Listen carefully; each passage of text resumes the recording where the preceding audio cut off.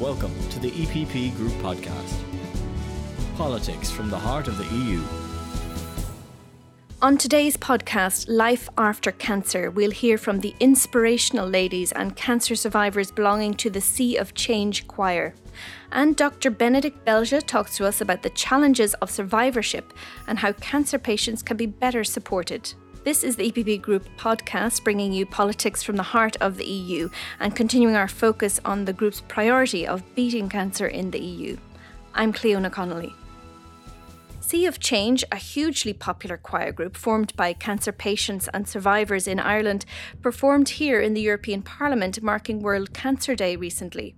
Their story is the epitome of survivorship. They are world record holders. They have also managed to raise around €800,000 through charitable efforts for childhood cancer. They all spoke of the amazing support the choir had been in difficult moments, the friendships that have been formed, and how they wanted to spread their message that there is life and hope after cancer.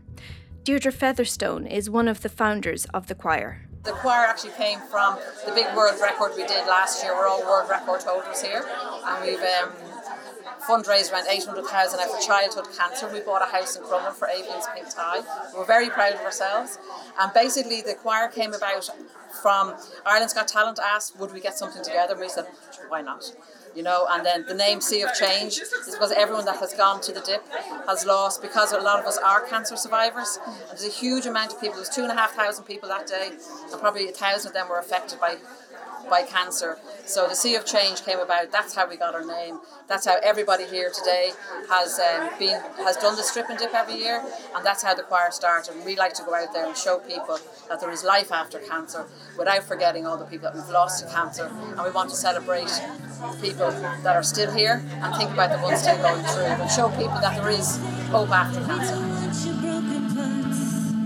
I've learned to be ashamed of all my scars. Run away, they say. No one will love you as you are, but won't let them break me down to dust. I know that there's a place for us, for we are glorious.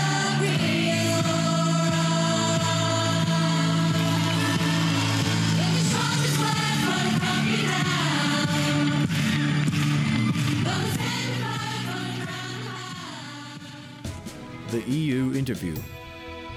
Dr. Benedict Belge, you're very welcome to the EPP Group podcast.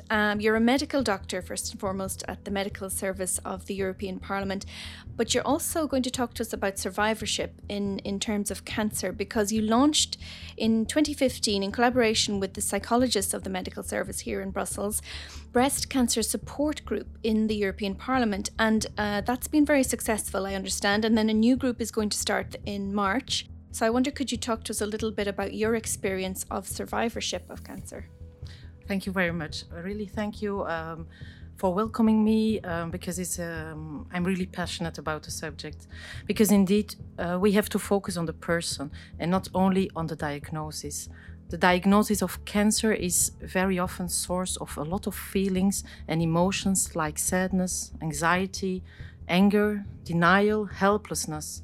And not only for the patients, but also for the families, for the survivors, for the carers. They face a real trauma, and we have to ensure that they receive the support that they need. Cancer survivors often find it very difficult to come back to work, to go on with their lives, because they face stigma that might add to their suffering, for example, from the insurance companies, but also at the workplace. And so once the treatment is over and they return to work, they have to re-enter teams that often organize themselves already without them, and their colleagues very often don't know what to say. They have also to cope with the long-term side effects of the treatment. Very often they mention sleeping problems, chronic pain, fatigue, difficulties with concentration and memory. And so the medical team in charge of the cancer treatment has very often no time to offer enough support to the cancer patients when they return to work. And the employer has very often no system for addressing their specific needs. So what's really important is that we realize that there's a big gap between the hospital and work. And it was in 2015 that you first launched this survivor group. That's a model that you say could be implemented across the EU in workplaces and in communities, but what exactly does that involve? Because of this gap between hospital and work, and also because of the difficulties of one of our own colleagues in the European Parliament, who is a breast cancer survivor, we decided in 2015 to offer psychological support for women with breast cancer in the European Parliament in Brussels.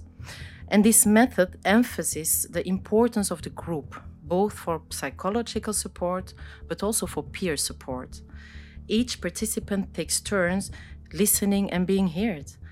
And we discuss different topics like the diagnosis, the treatment, the side effects of the treatment, the return to work, the contact with colleagues, the contact with families, and the carers. And this approach stimulates mutual support, breaks down isolation, and allows experience to be shared as part of the return to work. Our first group started in 2015 and was a real success. The cancer patients and survivors showed an increase in their resilience, and they had less anxiety, sadness, helplessness, feelings that are associated with their illness. They had all a successful return to work. And building on the success of this group in 2015, we are now launching a fifth group in March in the European Parliament in Brussels. So I'm really convinced that this model is an inspiration and could be implemented across the EU workplaces and organizations to build a bridge between the hospital and work, and to offer cancer patients and survivors the support they need. Given your field of expertise and this specialised work, what's your reaction to this EU priority to beat cancer? I must say I was really happy to hear that the fight against cancer will become an EU top priority. And I followed most of the debates in the plenary.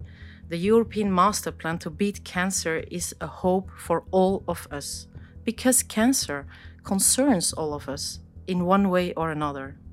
The fight against cancer is indeed a field where European cooperation can make a real difference in the life of millions of Europeans.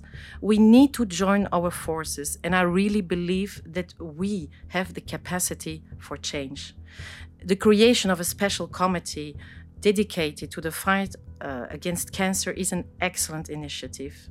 But different areas should be involved, like prevention, screening, early diagnosis, access to optimal treatment, quality of survivorship, better data, and e-health palliative care. And as said Commissioner Kyriakides, Europe's fight against cancer must be based on a holistic approach, and the person should always be at the center of the discussions.